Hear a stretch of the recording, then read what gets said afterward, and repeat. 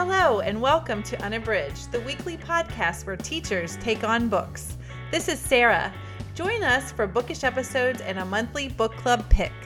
This is Ashley. Find us on Instagram, Facebook, and Twitter at UnabridgedPod or go to our website, unabridgedpod.com, where the books we read are linked for purchase. This is Jen. Check out our Teachers Pay Teachers store, our Patreon page, and our newsletter. Please rate, review, and subscribe on Apple Podcasts to support us. You want opinions about books? We've got them. Hey, this is Jen. Thanks for joining us for another episode of Unabridged. Before we get started, we would love to encourage you to head over to our website, unabridgedpod.com. We post there weekly. We have bookish faves on Monday and book reviews on Fridays. So check us out. And while you're there, you can subscribe to our newsletter, which comes out each month and can help you know what to expect from the upcoming month episodes and special treats, giveaways, things like that, our new buddy read. So yeah, we'd love it if you would subscribe to our newsletter as well. All right, well, today we are talking about Anne Bogle's new book, Don't Overthink It. Before we get started, we want to do our bookish check-in, and then we're going to let you know all of our thoughts about Anne Bogle. So, Sarah, what's one book you are currently reading? I am currently reading, I'm actually listening to the audiobook of Jessica Simpson's new memoir called Open Book, and it is read by Jessica Simpson. And I was a huge Newlywed fan, and I think that this is a really good outing for a celebrity memoir. I think she's doing a great job narrating, and I think that it's not as frilly as you might think, you know? So I'm really enjoying it. But I'm not very far, so I'm only about a quarter of the way in. But overall, I'm really liking it so far. Great. Ashley, how about you? I am also not far into the one I wanted to talk about, but I am interested in it. I'm reading Anthony Doerr's All the Light We Cannot See. I've heard great things about how phenomenal this book is, and it has been on my unread shelf for a long time and had been last year when I had my, reworking of all of my books and cleansing and that whole part, like that whole process. It stayed on the shelf. Exorcism. It stayed on the shelf, and I moved it to close to the top of what I considered to be my unread books. And I just hadn't gotten to it yet. And I realized part of that is because even though I had those books, I also have my kind of very urgent book pile. And it is really hard. I think that Jen and Sarah have this problem as well, that pile is always growing. Yes. And there's always new books coming in there. And because of that, I really learned a lot this last year about how I just have to prioritize that unread shelf if I'm ever going to try to start fitting those in. And so that was a very long way to say that this one I decided I would do some audio and reading of it. And that I think is what I'm going to try to do with some of these unread books that I really want to read and just haven't been able to prioritize, is just seeing if I can get the audio so that I can move back and forth and maybe get through some more on the shelf. Great. What about you, Jen?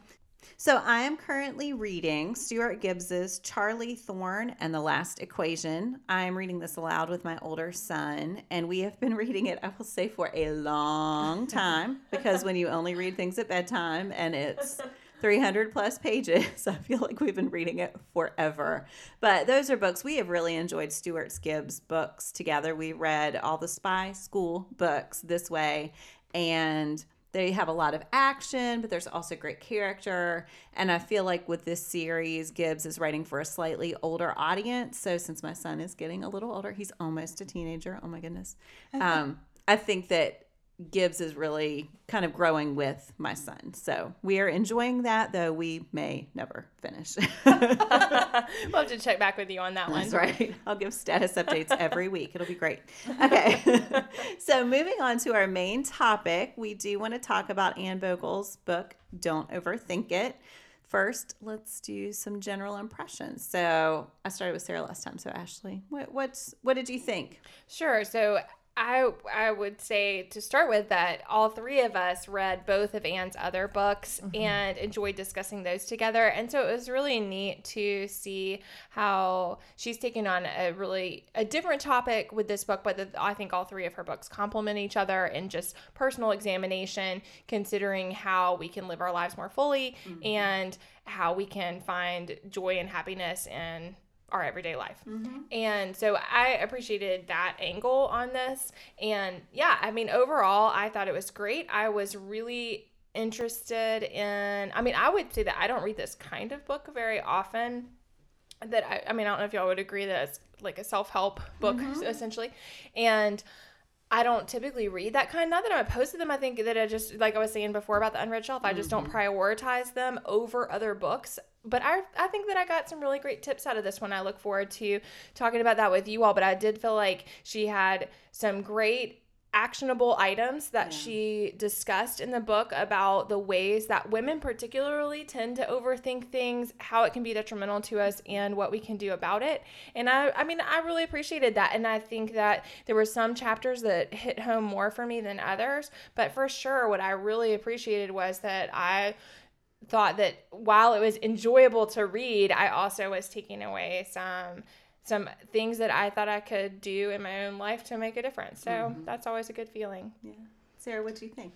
Yeah, I agree with you, Ashley. I felt the same way. I think also what Anne does really well is she kind of weaves in the research so that you know that what she is saying is not just her saying the thing. She has also researched it and really well, and gives, citations and things like that for what she says, but it has this conversational feel to it, which makes it a lot easier to read. Because like you, Ashley, I tend to, if I read a book like this, I tend to prefer to listen to it rather than actually read the physical copy. But this time I did read the physical copy and I thought it moved really quickly, and I don't think she gets in the weeds too much, where some of the other self-help books that I've tried to read before seem to just go too far for me as a reader. I just need to know what we're talking about and how can I help myself do better. And I think she does a really good job of laying that out in an easy,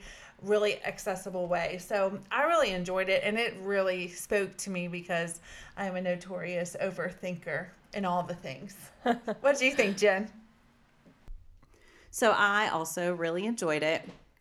I also went in knowing that I am an overthinker.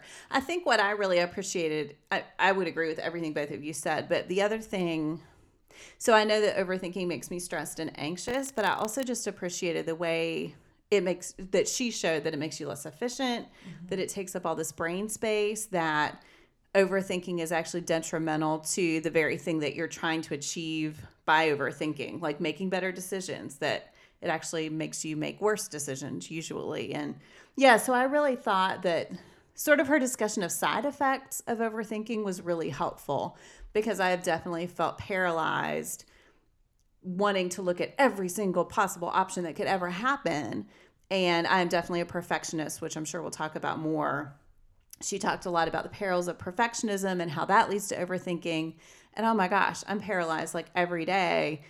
There's something I know I should do, but because I know that I'm not going to be able to do it perfectly, I just don't even start. It's one reason that I procrastinated my way through school, because yeah, it's hard to start something knowing that you're not going to be able to achieve the vision you have for yourself. So then I just put off starting it until the very last moment, which I'm sure we've all been there. But anyway, so I thought some of the things she highlighted convinced me even more that it's worth taking some of those actionable steps to prevent myself from overthinking in the future as much, if possible. Yeah, I thought too that when I first started reading the book, I knew that there was going to be, things that you can put on a checklist to help you not overthink. But what I think one of the things that really stuck out to me that I didn't even think about in terms of my own life and my own overthinking patterns is I thought that was really interesting was the way that she said that if you can think about your value structure and what do you value, and then that way, whenever something like the thing about volunteering and like when they give give or donate to homeless people that they see that have signs when they are driving. It's all that stuff that you think about and you're like, I should do this, I should do that, and you don't. And then after the fact, I often will be thinking, oh, I should have done that. Why didn't I do that? I should have just but that if you say, these are my values, this is what I'm going to do because these are my values, and you never have to think about it again. And I was like, wow, that is really freeing. And it's so simple, but I never thought of it in that way before. I do have to say that specific example, there were a lot of moments in the book that were really painful for me because they did hit so close to home. And that was one of them where I was like, it definitely makes sense that making decisions based on your values would be helpful. But then I thought, what are my values? Like, now I have to decide what my values are and probably honestly overthink about that. And and then I started thinking about all the ways that I'm not using time the best, and that the decisions I make and the thoughts I have are what my life is. And maybe I haven't been. And Jen is now spiraling. I know, right? See, I feel like I could send this to Anne and she could include this as a prime example of overthinking. But anyway, so I did think a lot of it hit really close to home in a way that was uncomfortable because it was true, and therefore it was the right book for me to read. But, growth is not always comfortable. Right. So I definitely had some squirmy moments as I was reading where, it's going to be some work to put some of these things into place. Yeah, I loved what she said about, I think that the example with the grocery store and the flowers, clearly the cover references that moment. And so I think it's not surprising that it's such a powerful moment in the book. But I felt like that is just such a great capsule of exactly what it is like to overthink and then to let that continue to burden you. And like you said, Jen, I think the side effects part that, then she didn't get one of the items that she needed, even though it was on the list. And she was still worried about all that stuff long after she'd returned home. And I think that's the part of, I think that I appreciated the playing out of those scenarios. Because it is helpful for the reader we all have those experiences when you're in the moment and it's hard to get yourself out of them. But I think seeing it on the page and watching it play out for someone else, it's helpful to remember, I can just make this decision for all time and just not think about it anymore. And that part really resonated for me, just about trying to have a sense of what your decisions are and that you're going to make that decision every time. Right. And so then you're not having to, then you don't get into that spiral because you're not analyzing. It's that analysis paralysis that she talked about. If you can avoid getting to the point where you're having to analyze making the choice, then that's just one less thing to worry about, which made a lot of sense. So I think we've already delved into this topic some, but I just wanted to go through some observations that hit home for you, hopefully without hitting every page, because I felt like I was highlighting in my Kindle on every single page, as I often do. So I will try to spare you. I did have to say I had a moment of triumph, and I bet you both thought of me when you read about the benefits of eating the same thing every day for breakfast and lunch, which I do. I did think of you. I will say I've gotten some grief over that, but it is that moment where I'm like, okay, it's time to make lunch, which I hate, but because I know exactly what it is, I can do it in like 5 minutes, and that's just something that's off my plate. Yeah. I definitely off my plate. Sorry. I promise that was unintentional, but I couldn't let it go.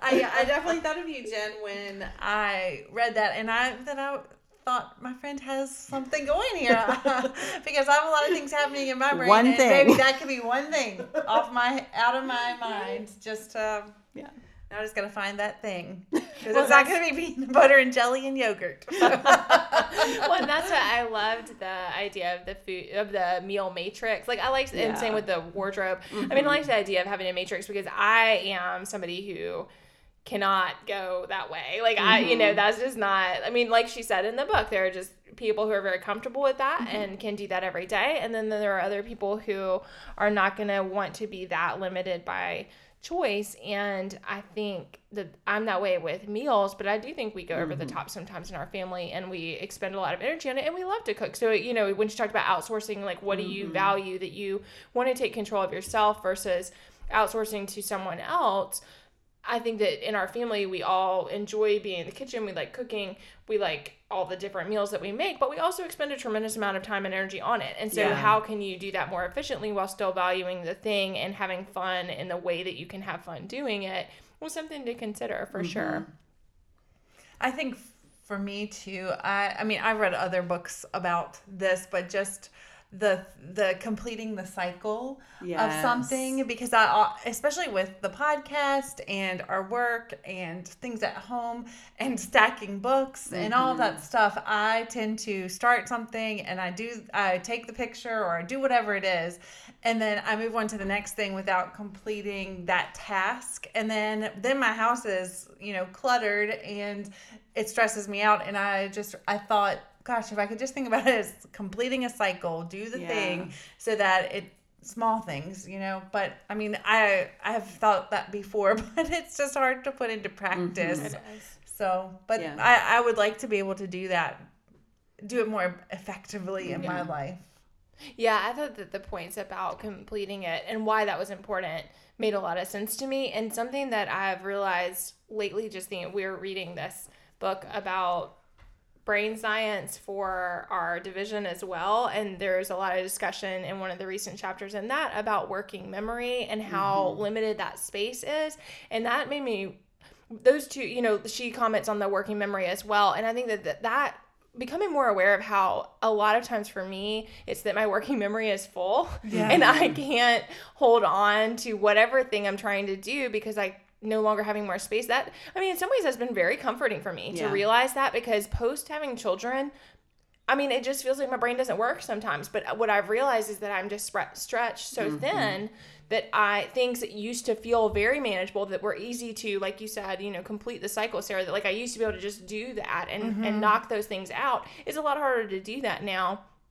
But while it's freeing for me to feel aware of, okay, there's a reason why this is happening, it's also helpful to think what actionable items can, you know, this is the circumstance, that is the reality, and like what things can I do about it so that I don't feel so overwhelmed. And that's what I think for me, the thing that resonated the most. I mean, there are some ways that I overthink a lot, and then there are other ways that I think I am able to just be like, I'm not going to think about this thing. I'm not going to worry about it right now. I'm going to move on. But when it got to the part about the decision making, that is where I think that's where that area really shows for me. And I get paralyzed by inability to make even simple decisions. And so that is something that, like, a lot of the strategies in that chapter made a lot of sense to me, because I felt like even though I think that I have strategies in place to help myself not overthink, that's where it manifests for me, is in the decision making, is that I might, you know, feel like I have stopped analyzing this thing,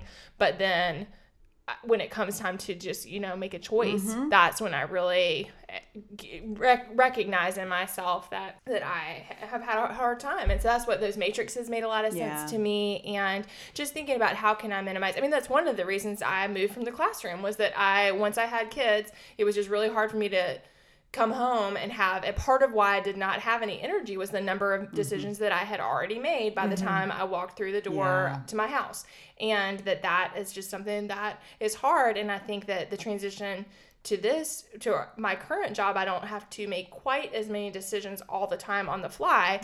But then we have all these other things we picked up that are really fun, but require a lot of decision making and decisions where the answer is amorphous, and it's not easy to know the right thing to do or how to check it off the list, or, you know, that kind of thing. So a lot of the strategies in that part about decisions made a lot of sense to me. Like, how can I make that easier for myself? I think a lot of the book to me was about how can you make these things that you're struggling with easier for yourself. Yeah, I really liked a lot of what she had to say about positivity, and that you can only control so much about some of your circumstances, but that approaching it with the best attitude possible, which I sometimes struggle with, it is really helpful. And that you know, it's that whole control the things you can. And she talks about sort of the worry cycle and like the regret cycle of, and I do this all the time, I'll wake up in the middle of the night and I will just think about everything I did over the course of the day and think about doing it all wrong. And I just get stuck in this loop that I can't get out of regret. And of course, it's the middle of the night, so I'm less rational than I should be, which is not great. And then when she said about all of that, that you should think about what you would say to one of your friends. And I just thought, yeah, we give so much grace to other people, or at least I think most of us do. I think the three of us do. But it's really hard. Like, I feel like we're all very self-critical. And a lot of that is rooted in perfectionism and in wanting to do a great job, but that we give each other a break and we should give ourselves the same break. Yeah. So that really resonated. But again, I think that's hard because, in the middle of the night when I wake up, and again, I'm not rational, it's having that routine and that way to talk myself down that I need to work to put into place. Because right now, if I wake up in the middle of the night, I can't access that to do anything about it other than just continue worrying and thinking about my day or what's coming up. Yeah, I love the points about distraction and the power of that, and how that a lot of times we don't necessarily value the full power of distraction. But it did make me think. I mean, I used to spend a lot of time scrolling. I had a very stressful job, and I spent a lot of time scrolling through this cute animals website. And basically I could measure how my day was going by how much time I was spending on that site. But, at the time it was something I was kind of, I thought was both silly and also was kind of embarrassed about. But now I'm realizing that, of course, it's a coping mechanism, and it's okay to be distracted. And I think that I am bad for that. Yeah, when you realize that you're getting into one of those spirals, especially on the weekend when you've waited all week, you've kind of held it together for everybody all week. I mean, all of us have a lot going on, and then it's hard when you feel like you're getting into that place where you can feel yourself. I mean, just like her with the flowers in the store, you can feel yourself, getting into that cycle, and it's hard to just take a break. But I thought, what a great tip about just pull up a video for 10 minutes and watch it. Yeah. And you know what? The worst thing that could happen is that you wasted 10 minutes and it doesn't make you feel better. But it's possible that that's all it takes to break that cycle. And so I really appreciated that with the distraction. And then everything about exercise. Yeah. And that has just been really true for me recently, is that we always talk about I need external motivators to get myself to do stuff. So I have a race that I've signed up for in May, and it's put a lot of pressure, enough pressure, not too much, but enough, enough pressure on me to where I've really had to prioritize exercise. And I've just felt so much better. And I think that her points about, and again, like you said, Sarah, about them being grounded in research. I mean, there's a lot of support for that, but it's just hard when you are not in it, right, to know how powerful it can be. And like for me, it's been very powerful. And I mean, in the middle of winter was a good time to remember that and to just feel. And I think it is a distraction, and it is a way of just kind of turning your attention to something else. But for me, it really works. So yeah, like the physical movement. And sleep. I mean, I think about how easy getting enough sleep sounds, but I told my mom last week, I told her, I was like, I'm going to make sure I get 8 hours of sleep every night this week just to see how I feel. And over the weekend I saw her and she was like, how did it go? I said, I didn't do it because it's just so hard. But I really feel like I'm important enough to try to do that so I can feel better. But it's just like, it feels really impossible. So I mean, I think all that about diet and exercise and, and sleep and taking care of ourselves. I mean, we deserve it. And I liked reading that and affirming that, but I find it difficult to do all those things and everything else. But I just feel like we got to prioritize it, or it's going to manifest some other way if we don't. So I'm hoping to be able to do better at that in the next few months. I really liked, so I have a lot of routines. Like that is something I feel like I'm pretty good at, but I don't have a lot of rituals. And I really liked her discussion of the difference between routine and ritual and what can be gained by really being thoughtful and intentional about the things you're doing to take those moments in your day and devote them to the thing itself. Just that whole idea of being present, because I'm constantly trying to consume more and read more, and I don't often give myself very much space to just do nothing and to focus on the thing that I'm doing without also, multitasking, which I know people say is a myth. I feel like I do it pretty well. I'm sure that is an illusion. But so I really thought that was something I could try to implement that wouldn't take long, but could be very meaningful. Yeah, I really like that discussion too, because I feel like I don't have a lot of routines, and I can see where that'd be really comforting just to get to the routine portion, and then the ritual seems even better. Yeah. But I just don't do well with that stuff. But the book did help me point out some definite areas of growth I have, possibilities for growth. I would say for all of us, again, those painful, like some of them, it hit really close to home. And so again, I think that shows the power of what she's doing. But again, growth is not easy. And so I think that's what we're all facing is we know it's something we should do to be better, healthier people for ourselves and for our families. But sometimes breaking the routine that exists now, or just the habits that exist now, to try to put something into place when it really requires our whole families to be involved. Like, I can't do that on my own. I need my husband and my kids to also be a part of it. And that feels possibly even more overwhelming. Yeah. And not that they're not supportive, but that's even more.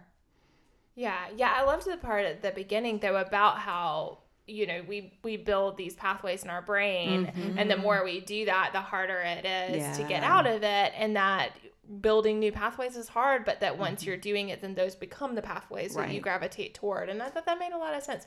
I was thinking about that. And then also what you all were saying about the rituals. I just loved that quote from her friend with the candles, where she lit the candles and she said, I decided I'd just light them anyway. I really like them, They make me weirdly happy considering how small a thing a candle is. So I decided I'd light them all the time. Yeah. And I just thought that was really lovely, because I think, again, it goes back to that I've made the decision not just for today, but for all time. Yes. That this is something that I enjoy, and it costs very little, and I can celebrate it. And I think that I liked both of those things, both the how do you find joy and let yourself have that, and also the having the rituals, Jen, because I think also I do have routines, but I don't often think of them as something that I'm doing, just kind of the self-love idea. I mean, I think that I'm doing it for myself because I love it, and I'm just gonna do it, and that's enough. And I think I don't often do that. So even though there might be things that I am doing in my life that are like that, I need to label them that, to know that, and to celebrate that, and feel like, oh yeah, that is something that I've prioritized, that I am doing for me. Yeah. So I think we've hit a lot of the ideas that we wanted to talk about for the book. So let's just each share a final takeaway from the book that we want to share. I think for me, one of the quotes that really stood out and that I marked, and I just keep looking at it while we've been talking, is this quote that says, mental energy is not a limitless resource. We only have so much to spend each day, and how we choose to spend it matters. And I think when I reflect on having read this book, that really stands out to me, because I definitely think I spend a lot of mental energy with worry just every day. And I worry about things that I have no control over. So I think that reading that has made me realize just how much I do it, and hopefully that I'll be able to make some changes to help me be a more positive and happy person, or at least not worry so much about things that are out of my control. So that's my big takeaway. Great. Yeah, and we didn't talk about the mantras, but I really liked that. Like the rituals. I felt like it was something that might be part of my life in some ways. I think there are things that I think to myself, but just again recognizing them and then making them a more purposeful part of my thinking process, so that when it's the middle of the night and I'm worrying about something, I can just remind myself of that until I feel better, because I do think there's a real power in that. But anyway, that was an aside. Sorry, I just felt like that. Yeah, it did. That It goes together. where it's that there are things that she thinks to herself, to recognize that. Anyway, I wanted to say that she talks a lot about what we value and how our lives reflect it. And I think that while this book, I think for all of us, made us do some self-reflection that, again, maybe is somewhat uncomfortable, it was nice for me to think about that, because we devote a lot of time, listeners, to this podcast. And I think it was really good for me to think, what do I value? I mean, I value reading. I value a reading community. I value the love of books and celebrating that in the classroom and in the world. I believe in the power of them. And I think it was really nice amid all of this other self-reflection that was maybe not as pretty to think this is something that I devote a lot of time to. And you know what? I'm proud of that. And I love it. And I think that aligns what I am doing and creating aligns in that way with the values that I have. And, you know, that feels good. And I think a lot of what I took away from the book was how do we celebrate what is going well and then try to, you know, do that more fully. So yeah, that was the takeaway for me. Yay. So I really liked, I have a lot of takeaways. I'm just going to pick one. I always have the over problem. Too many takeaways.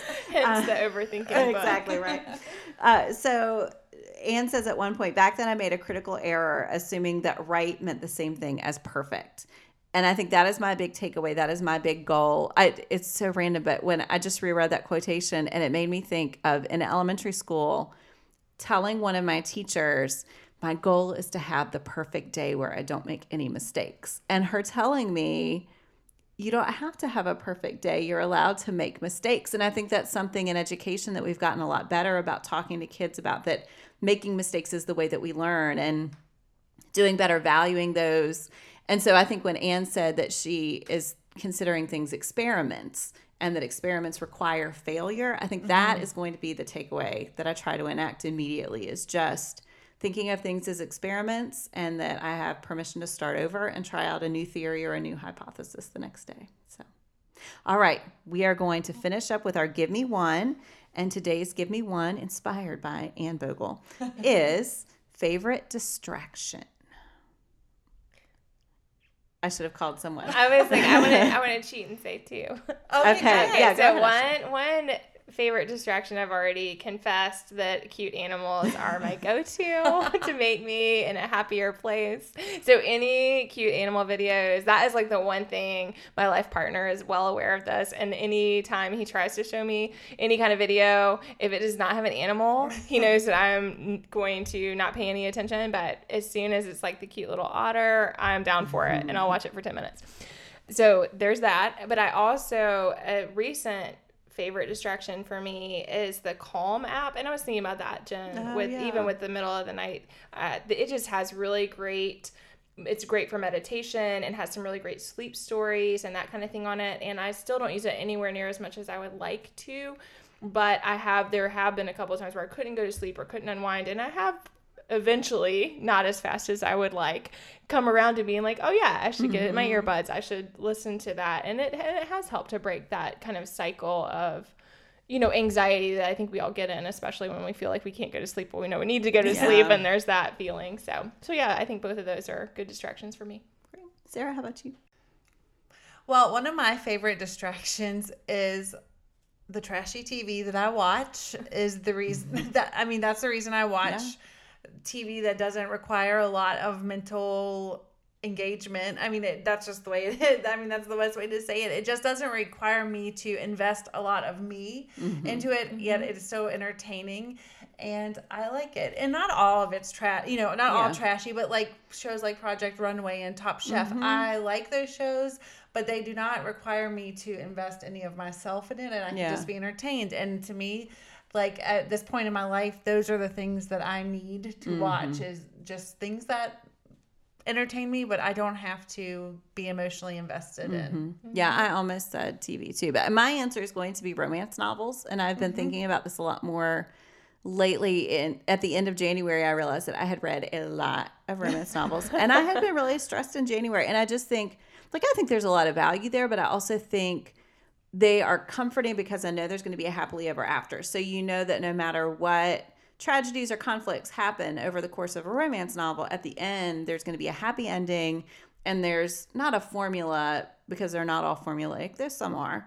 But yeah, there's just that comfort in knowing what to expect. And I've just come to realize how much I prize that in reading when I'm stressed. And so I think, that would be mine.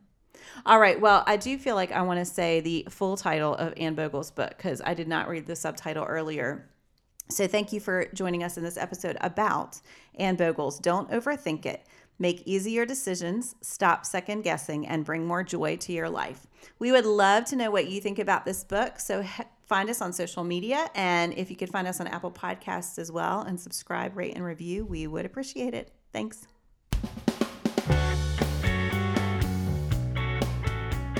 Do you have comments or opinions about what you heard today? We'd love to hear them. You can find us on Instagram, Facebook, and Twitter at UnabridgedPod or on the web at unabridgedpod.com for a list of ways to support us. We'd like to thank Jared Featherstone, who composed our theme music, Strings of Light, and Katie Amy of Amy Photography, our podcast photographer. Thanks for listening to Unabridged.